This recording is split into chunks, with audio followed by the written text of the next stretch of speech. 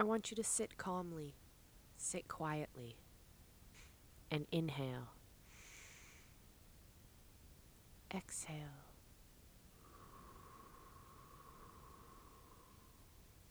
Listen to the sound of my voice. Every day I ask myself, what am I doing to live my best life? You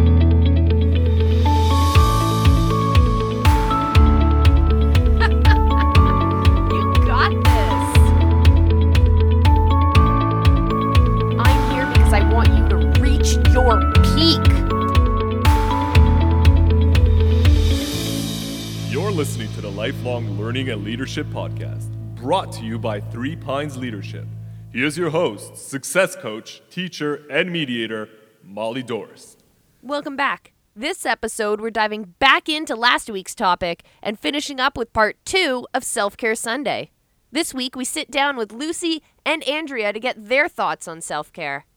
So what does it feel like to not take care of yourself? You feel frustrated, you feel impatient, and you feel crazy, you feel kind of like outside of your skin. And it's important to be present, to be able to inspire others and, pay it forward. And if you're good within yourself, then you can give it to others. Because if you feel frustrated inside, then all you transmit is frustration and anger, which is not good. What is self-care? Self-care is something that you have to do constantly. It's not something that you can do once in a while, because when things get really bad, self-care is the thing that you have to fall back on. So you have to have already been thinking of, this is how I'm going to eat to make sure that I remember to eat and eat the right things. And this is how I'm going to schedule myself so that I get enough sleep and let go of the stress of my day. And the thing about self-care is you have to be on the ball doing those things every day, creating those habits, because otherwise when shit really hits the fan, you're not going to have anything to fall back on. It's going to be easy to reach for all of those bad habits that just sink you further and make you feel worse. So it's an everyday commitment that's difficult, but is just as important as everything else that you're doing to keep yourself successful every single day. What do you do to take care of yourself? So I get manicures and do facials every now and then, but And it's important to spend time with the ones that you love. I've had a hard time throughout my life keeping contact with people. I'm used to kind of moving around and not keeping touch with people, and it's sad, really. I wanted to share something really important, and this is a lesson I learned because of my girlfriend, because she's very wise and very nice, and I'm not just saying that because she's listening, but it's actually true. But one of the best advice I ever got in my life was not to worry about how things are gonna work out, but making a commitment to how things you would want them to be and trusting that life will follow and make that reality happen. I like that. Mm-hmm. I like that. It is very wise. Sometimes I think people, they put obstacles or find excuses not for not following their dreams or putting effort into making those dreams a reality. But in reality, all you need is just one commitment or one investment into kind of setting something into stone and following that commitment to make it happen. Yeah. Set your goal, take the steps to achieve it, and you'll achieve wonderful things. Yeah, instead of just waiting for things to happen. You know what self-care is? It's not wearing mascara. It's not about putting makeup on, but it's giving yourself time to do what you actually want to do. Because, I'm an altruist. I have a lot of empathy for others. So I'm always giving myself for others.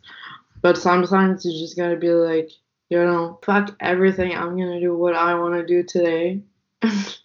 And give yourself some time to do it. And even if it's unproductive or it's not going to bring you anywhere or it doesn't make sense, you just got to do it to be okay in that moment and feel good about yourself. Then move forward.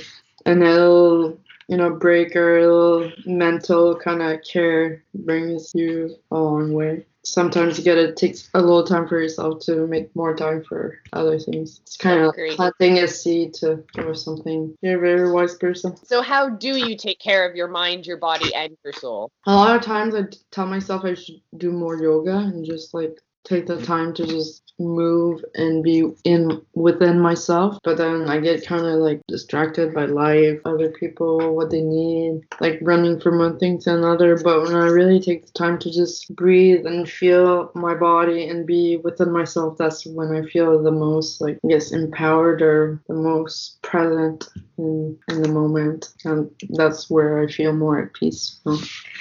If after all of this you're still confused about what self-care is, let's break it down into its simplest parts. There's two kinds of self-care. There's internal self-care and there's external self-care or outer self-care.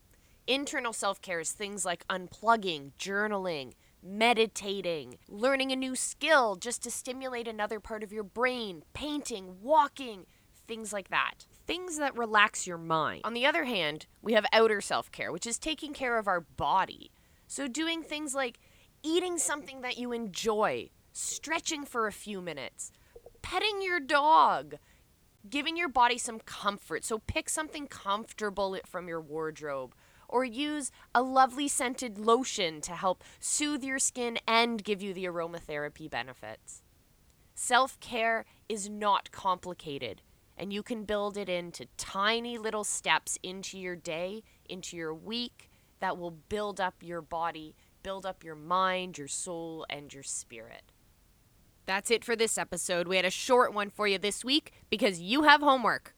Go, relax, do some self-care for the next couple minutes. Your body will thank you, your mind will thank you. You may be more productive even. Remember to join us online. Our website's 3pinesleadership.com. You can find us on Facebook and Instagram. Make sure you subscribe to the podcast, and we'll see you next week. Until then, be excellent to each other.